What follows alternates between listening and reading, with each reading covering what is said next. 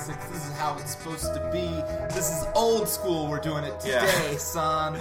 Kyle and I, back in person, getting back to our roots, Woo! where we describe the episode plot in detail, don't really say anything fun about it, and then apologize for taking up your time. Yeah. Let's get into it. This is the Big Bang Theory. Hi, I'm Nick. And I'm Kyle. We have energy, we're in person! Oh my god, it's incredible! It's a whole different dynamic, isn't it? I'm visiting from Montana in Los Angeles, in my little Airbnb, where we just watched the episode together. I'm going to tell you... What was it like to see your first person of color in, 6 to 8 months? So, you joke, but I do want to say how much I appreciate going anywhere and being like, oh, alright, I'm the only white guy. Nice. This is like when we got tofu soup at a Korean place the other day, and I was like, oh, thank God. I don't know what the fuck anyone is saying. I'm not sure if I'm ordering the right thing. They offered us a picture menu, and I felt like a child, and I loved it. I miss it. I miss it so much. That was good kimchi tofu soup. It was great, yeah. But that's not why we're here. We're here to tell you about this television series we continue to watch and try to pick apart called The Big Bang Theory. We are now on Season 5, Episode 19, The Weekend Vortex. This will come out in, 2 weeks from now, but we're recording it on New Year's Eve. And so, however this may feel after the apocalypse tonight, it hits differently at the moment. So, Kyle, anything you want to get into before we get into the short summary? No, I believe now we are Would you like to rate this episode in advance? Yeah, actually, I was so just feeling it today that I should rate it. Looking back, I'm going to go 7 out of 13. Higher side of fine, I say. I mean, you know what? I'm going to go ahead and give this one a 10 out of 13. Holy shit! But I think that's mostly just relief. I was talking a little bit before the pod. This show has really it's made me its bitch. It's just, I'm like, yes, Daddy Chuck Lorre, give me some crummies. Some crummies for my mouth hole. Give me some little jokey wokies. Please no more. You act like that, and and maybe it is because we've been beaten down by so many terrible episodes, but I took special note every time I noticed a giggle or a chuckle. I was like, I think Kyle's feeling this one. Kyle is not just staring stonily, waiting for this experience to wash over them. He went, and I was like, whoa, what's that? And then later on, I heard him say, that'd be funny. And I was like, fuck, ooh, this one is hitting all the notes. So, pretty hot episode coming this week. Yes. So you want to go ahead and summarize it? Also, can I just, not to peer too far behind the curtain, I think you had started this one before we stopped hanging out, but I was shocked to see you taking serious notes. I take everything seriously, Kyle. I'm a serious person. I have everything that we've worked on carefully filed away and organized, and notes for all of it. I mean, the amount of work I put in does not at all match the output, and so I'm embarrassed to admit all of this. It helped because I thought you had somehow magically just gotten better at remembering what happens in the episode, but now that I know, little gerbil brain is just frantically scrambling to commit it all to writing as it passes by. That makes a lot more sense. Thanks to my increasing substance use, if anything, I remember the episodes less than ever, but that's why the note-taking makes up for the slack. So it's a perfect system, flawless, my life, and I am healthy. All right, here we go. Season 5, Episode 19, Weekend Vortex. Here's the basic plot summary. Fellas, lean in for a moment. Ladies, am I right? Hey, ladies, lean in for a moment. Fellas, what do you do about those, huh? That's the episode. It's the boys decide that they want to have a full weekend of a horny online gaming time together. They want to have sleeping bag sleepover, turn off their cell phones so their moms can't find them, binge video gaming of the new Star Wars Online, whatever the hell it was at the time. We suspect from context clues in the title. Kyle of this suspects. Episode. I don't know enough to know. I think this is too late in the first Star Wars Galaxies, which was a very short window anyway. So my best guess that seems reasonable is that they're excited about the release of Star Wars: The Old Republic. Yeah. Which I do have to say, as an aside, still some of the best goddamn video game cutscenes ever. Like, I never played the game. The game was probably mediocre to okay. I don't remember it taking the world by storm. It's certainly not around today. Yeah, but it's something that wasn't impactful enough for me to have any, in spite of committing my life to these goddamn flashing lights and sounds on the video games. But boy, were we all hyped when those first, like, cutscenes of, like, the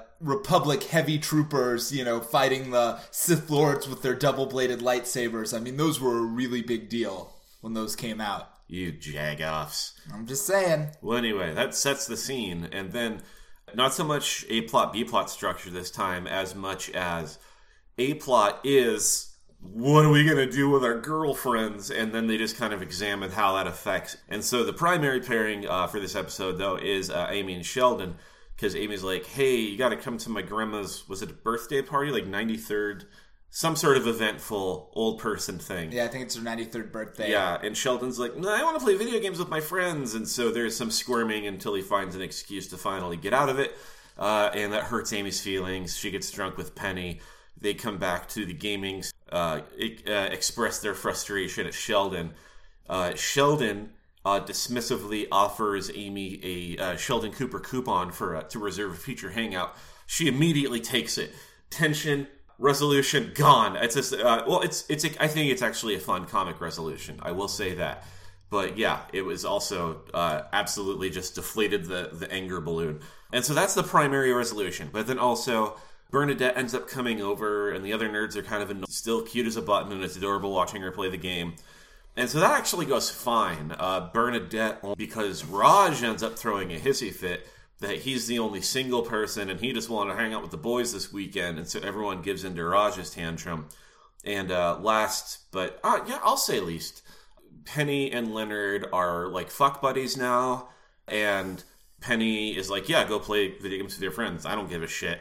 And Leonard is like, could you pretend to give a shit? And she does, and then they get horny. And so that's how that relationship is working out now. It's the end of the season, and I guess, I don't know, they're going to be back together, or they're going to be cool and poly or something. And that's it. Everyone has their different little issues. The boys have their game off, and Wallowit's mom comes and finds him at the apartment to pick him up at the end of it. Good times ahoy. So, let us dive back in some of these things. For instance, I have a note here. Kyle laughed at Sheldon's debt move, specifically. Penny comes... there's a scene where Sheldon comes over to harass Penny, and what does he immediately offer her? He's brought with him a bag of gummy bears. Yeah, and she's like, oh, thank you. And he's like, well, now that you're indebted to me, let me ask you this. And I didn't laugh out loud, but I also support this system of... actually, you know what? Hey, we just finished Christmas time. Oh, fuck reciprocal gift giving. Oh, I hate it so much. Christmas is great. Give gifts all you want, but gifts with expectations? Ugh. Oh, the worst feeling. And to see Sheldon so ruthlessly weaponize it, even something so small as, what was it, gummy bears? I did a nice thing for you. So, what's up? What's up? I was going to say this whole, Sheldon is not sympathetic in this episode. No. By any means, but there was something about this whole episode. I think one of the things I really appreciated about it, in contradiction to last week's episode, which, as you'll recall, drove me to the point of despair. It was just his problem, while not sympathetic, was relatable and understandable and normal. He's being an asshole, but he's being an asshole in such a specific way that it's not hard to imagine any real person doing the exact... I can literally see the Reddit post, am I the asshole for not wanting to go to my girlfriend's 93rd birthday party so I can spend all weekend playing Star Wars video games with my buddies we haven't had a chance to do. And I feel like Reddit would point out that this person was being an asshole, but we could see it happening. It's that's a dude, he's so... when they first ask, hey, do you want to stay in and do Star Wars? He's like...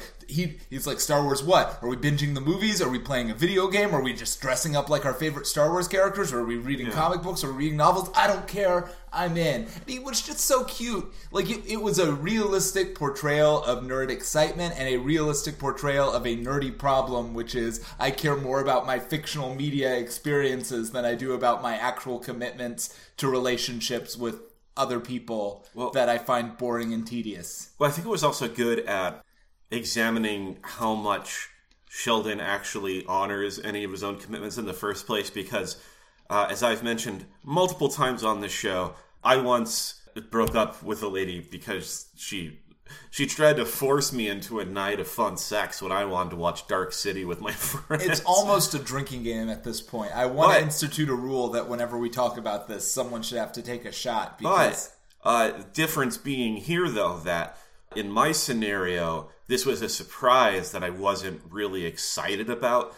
In Sheldon and Amy's situation, Amy points out there are protocols.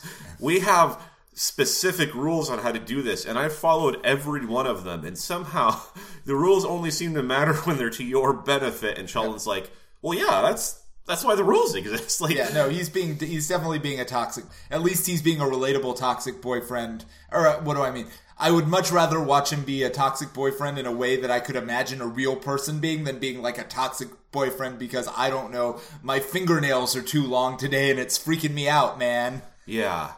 That's something I've been thinking about this whole trip. Matter of fact, I thought just before I left for LA, or I guess for San Diego, that my nails weren't long enough to, and so I didn't worry about it.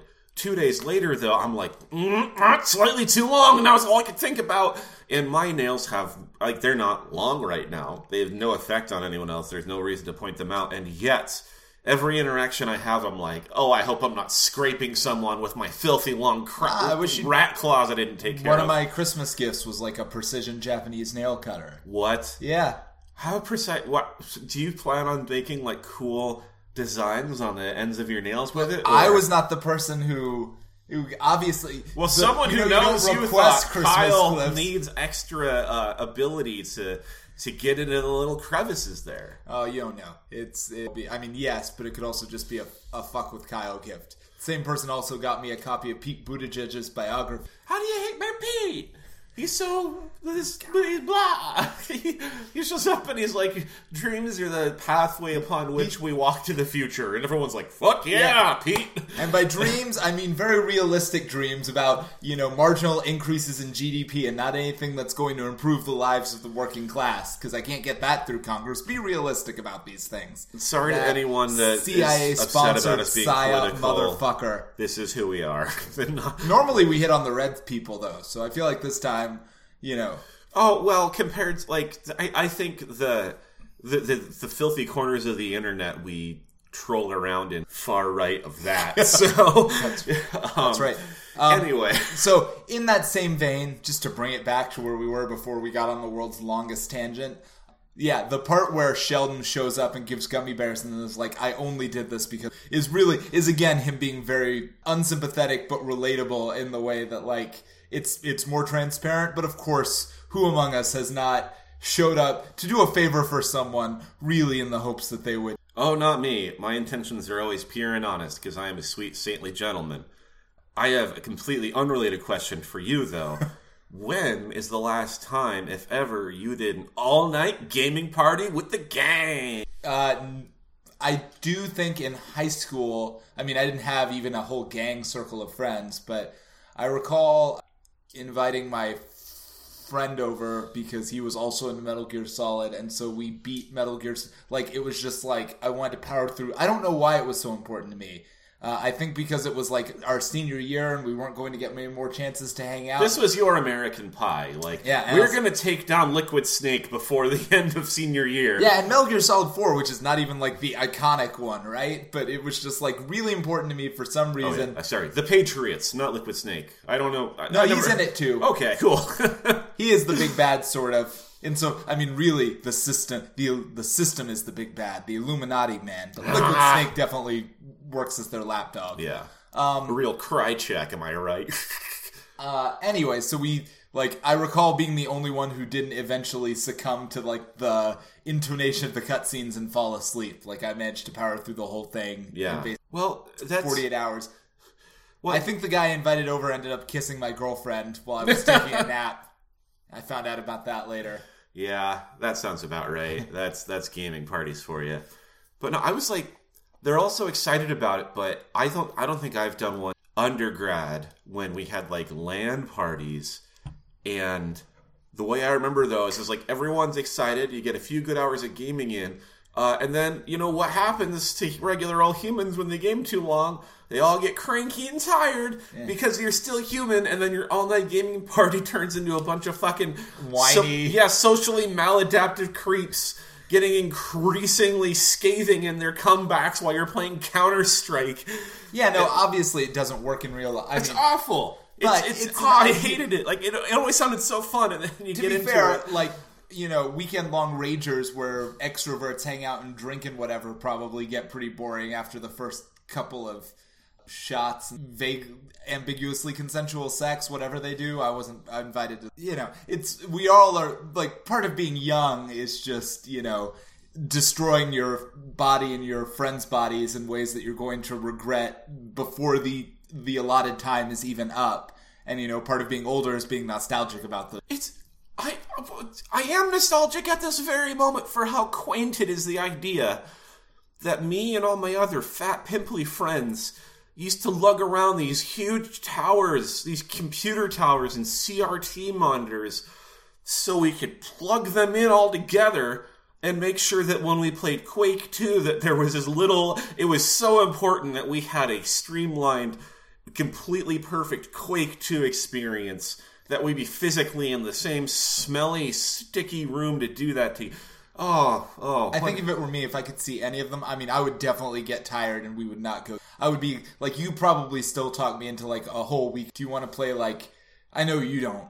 No. You can't see it, but Nick just immediately started nodding his head. But, you know, it's like, do you want to play 30 consecutive hours of Dungeons & Dragons? I'd be like, I'm going to regret this later, but I'm going to try to do this now. Yeah, no, when I got to my the Airbnb I'm in now, I stayed with a friend for 2 days in San Diego, and then getting back, I'm like, 2 whole days with somebody? Ew, who would do that? And so that is under the best of circumstances. Yeah, and the thought of spending any more than, I don't know, 45 minutes with a bunch of other people going into D&D times is... What are we talking about? What the hell was this episode again? I don't know. I think Bernadette is cute. I call her Bernie in my brain. So speaking of Dungeons and Dragons, Bernadette's whole thing, it is a little sexist. The word I'm looking for is sexist, the way Bernadette is portrayed in this episode. Absolutely. In that she it's cute that she wants to play the game with them, and there's no indication that she's any worse at the game than any of the others, except in her conduct, which is that she likes going pew pew, and she's shooting bad guys. Well, even that is fine. She's healing howie wowie zowies. Yes, she forces Wallowitz to equip armor that's inferior because it makes them match, and then she preferentially heals her boyfriend before everybody else, which is actually the most realistic portrayal of a healer I have ever seen. And I'm not saying only women do this. I'm just saying the healer in the group plays favorites. You always know when you're the healer's favorite. It's not ambiguous. I just don't nice. You could have tanked up, like, you know, you could be down to like 1/4 HP, and then you watch someone take, like, you know, 5 HP damage, and it's like, oh, do you need a healing word? It's like, you son of a bitch. No. Love me. Penny and Leonard are just doing it now, and it's fine. Yeah, Penny. I really like Penny's portrayal in this episode as someone who's like, yes, my nerdy side piece lives next door. Sometimes we have sex. Sometimes he does nerdy stuff. I take it for granted that I don't have to care about any of the nerdy stuff. I think maybe the reason that their relationship has been put in the background is because it's pretty healthy. They both seem totally fine with what's happening, and it's going well. Yes. And so the show is like, yeah, well, they can fuck off. Meanwhile, Amy's just going to get progressively sexually frustrated, and Sheldon is going to try to keep finding coupons to get out of ever having to give her the sex. It was, well, because there's a moment for Amy's. Well, I guess her portrayal over time is consistent. It's just originally I thought the joke was that she was just a female version of Sheldon, which would presumably was originally the joke, which would presumably mean that she had all of the same nerdy interests as Sheldon. But now apparently she is as smart as Sheldon and as committed to science as Sheldon, and maybe in some ways as socially inept as Sheldon, although along a different dimension. But she does not seem to care about anything, which plays out in, again, what I thought was one of the better character beats in the episode, because She's like, they're all playing their Star Trek game. And Penny's like, no, it's Star Wars. You can't confuse Star Trek and Star Wars in front of the nerds. They get very upset. She's like, wait, what's the difference? And she goes, there's absolutely no difference. That was and pretty just good. The exasperation in her voice, it's like, yeah, I think that's in many relationships between a nerdy and a non-nerdy person. That's the healthiest. It's like, I am never going to actually understand or care about the difference between these properties, but I understand that you care. And I will honor that enough not to misname them. But other than that, don't expect me to believe that these are really different things. That's when I was dating someone who was really big into Animal Crossing. She would ask me to buy items from my island or her island. And as someone who's not at all into Animal Crossing, I remember, I know enough about the game to know why each item is distinguishable from the next, but they are all completely without value to me, and I'm just like, God, I can't. This is the ultimate power for me to be buying different varieties of imaginary lamps ad nauseum, just so someone can enjoy that same artificial nonsense a little more than I am right now. Anyway, that's about this episode.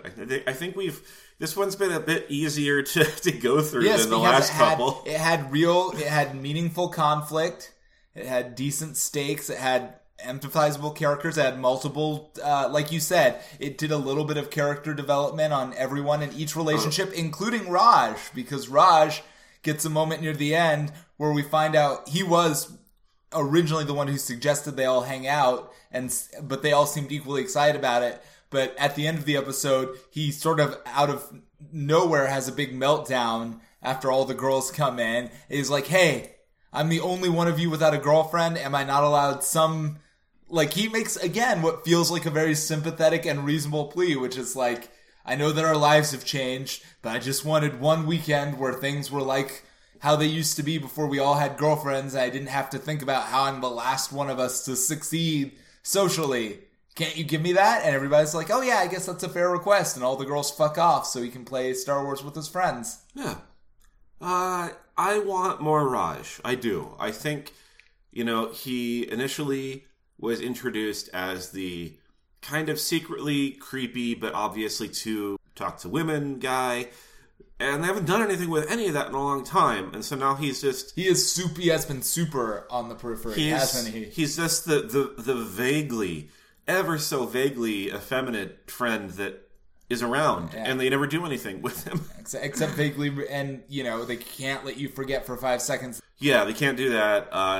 And, I don't know, he got, low-calorie beer, and everyone's like, oh, look who has the least testosterone in the room. And it's like... Is this the joke we're making? That we're really trying to we're trying to style on Raj about his cute beer? Oh, as long as can I talk about? And you're right, I can't believe it. But can I talk about my favorite joke in the episode? Because there was more than one that I actually thought was funny. Oh, all right. I think this is actually a great line. I'm not sure it's it's not a gut buster, but I just thought it was a thoughtfully written line. It's like. They're setting up the game and they're like, okay, we all have to be on the same side. Are we the Empire and the Sith, or are we the Republic and the Jedi?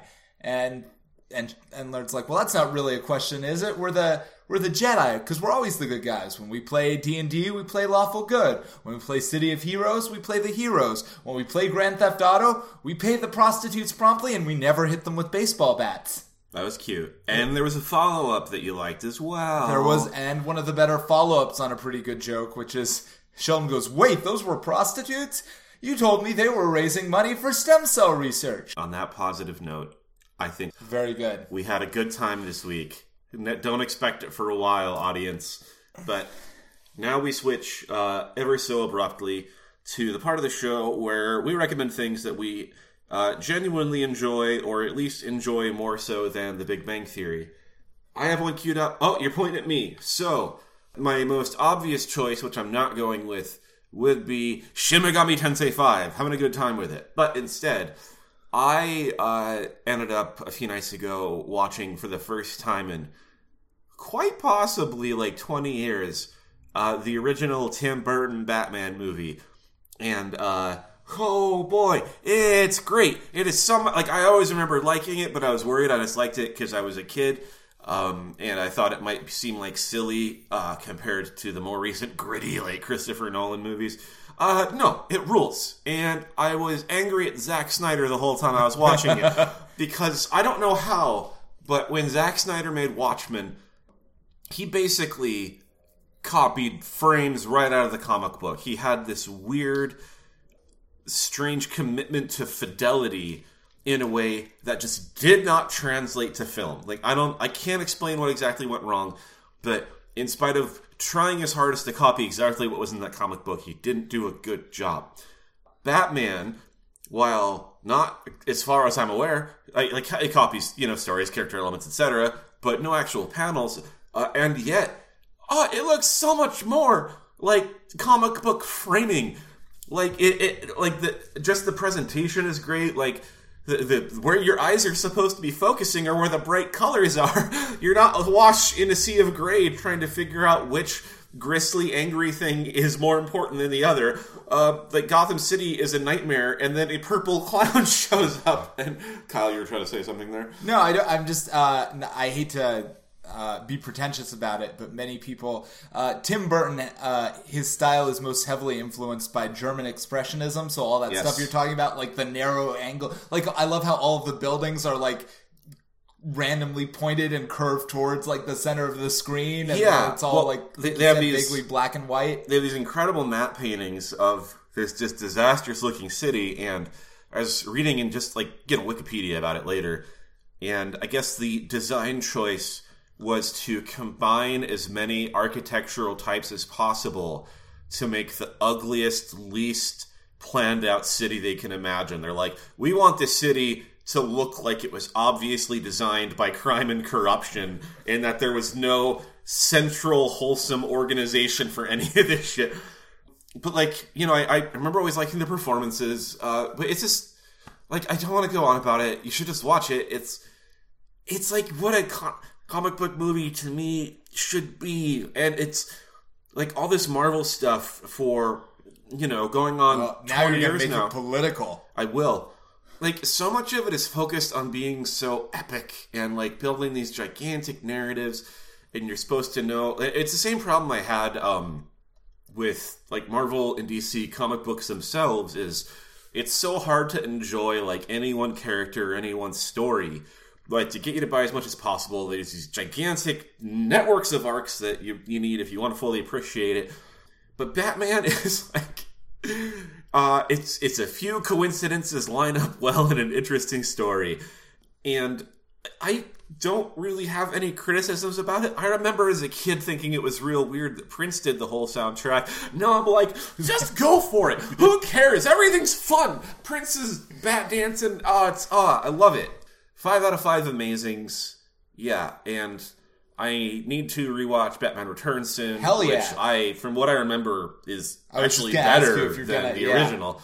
But yeah. I mean, it's even more out. It's an even more complete version of that same vision, I will say that. Oh, also, something I didn't really notice as a kid, though, is... and if there's not much attention drawn to it, Batman murders so many people. You don't see them die. You don't see them die. He goes into the Axis chemical plant, which has plenty of goons rumbling around. He cartoonishly drops one giant spherical bomb, and then the entire plant explodes around him. Those goons, they got out all right, in pieces, in ashes.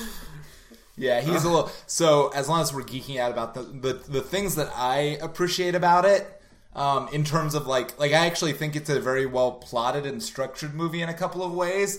Particularly in comparison to the modern movies, it makes what I think is a pretty bold choice in relationship to the audience, which is it doesn't necessarily assume that you know that Bruce Wayne is Batman, but it doesn't really care whether you know either. It introduces Batman and it introduces Bruce Wayne, and because of the framing device, it's almost at first a mystery, because you have these investigative journalists trying to figure out what's this thing? Is there really a giant mythological bat monster? And they don't even know. One of the big reveals in the story is that he's not some kind of superhero, he just has body armor, because you see him get shot very early on and shrug it off. And of course, if you're a nerd in the comics, you're like, well, that's probably body armor. But the way it's framed, it's he goes down and then he gets up like a fucking vampire, and you're like, oh shit, is Is that like a vampire monster or something? Well, and something, too, that I liked about this that I think no other iteration of Batman outside of the comics that I've experienced has really captured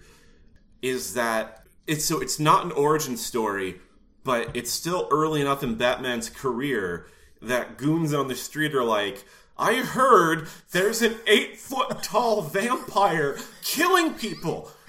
He's out there. He sucks people's butt. And everyone's like, that's a safe. Like, no, like, Betty's gone. He's gone. That's it. And then Michael Keaton shows up and they're like, who's this dude? That was the Batman. Like, everyone's freaked out. Which was, like, the idea behind Batman. Yes, it's like, you meet Batman and he like... It's not like the way Michael Keaton plays Bruce Wayne. He's particularly scary, gritty stuff. He's just like, he's doing his own, like, Batman and Bruce Wayne feel like two completely different characters, mostly because Batman doesn't talk, and then Bruce Wayne is just like a weird rich guy. Yes. And like a very eccentric, very out of touch. Who hangs upside down like a bat while he sleeps when a girl is staying over. NBD. Yeah, I think my favorite, like, there are a lot of great character choices in that, but my favorite of all of, like, acting choice that Michael Keaton makes in that movie, and I guess it's also in the script that they have them meet this way, is the first time Bruce Wayne meets the Joker, he's Bruce Wayne, and the Joker has, I mean, he's met Jack Napier. Batman has met Jack Napier, yes, but he hasn't met the Joker yet. And so when the Joker first shows up on, like, the steps of City Hall or something, he's murdering somebody in broad daylight. Yes. And just as he does this, he just happens to pass Bruce Wayne on the street. And the look that Michael Keaton gives him when they, like, look face to face, it's not like, oh my god, a horrifying clown monster, or even like a vengeful, I don't know who you are, but I swear I'll beat you. It's like, he's fascinated. That's kind of weird. That's kind of cool. Yeah, that's a neat thing that you're doing. Tell me more about this. I can't even remember why specifically he was going to City Hall in the scene, but yeah, he's there, and it's so great too because you can tell how even though he's out as Bruce Wayne, he's very obviously different from anyone else in the crowd. People are like panicking and fleeing, and he's standing there just like stunned, like, I guess it's a good thing I decided to do this. Yeah. If this guy's gonna be around, like, it's like, I swear to God, the vibe I was, it's like, is this a sex thing for you too? Because this yeah, there's no way that it's just one of us that has this feeling, right? Like, this is, like, I haven't had this feeling before, and so I don't know if it's normal or not, but it's not just me, right? Like, so anyway, yes, 10 out of 10. Yeah, fantastic movie. I'm going with Batman. Now I have to watch Batman Returns. I was a very spoiled 6-year-old when that came out. Didn't know how good I had it. So my recommendation, since Nick picked, I was gonna pick this anyway, but it's nice. Nick picked something I could weigh in on.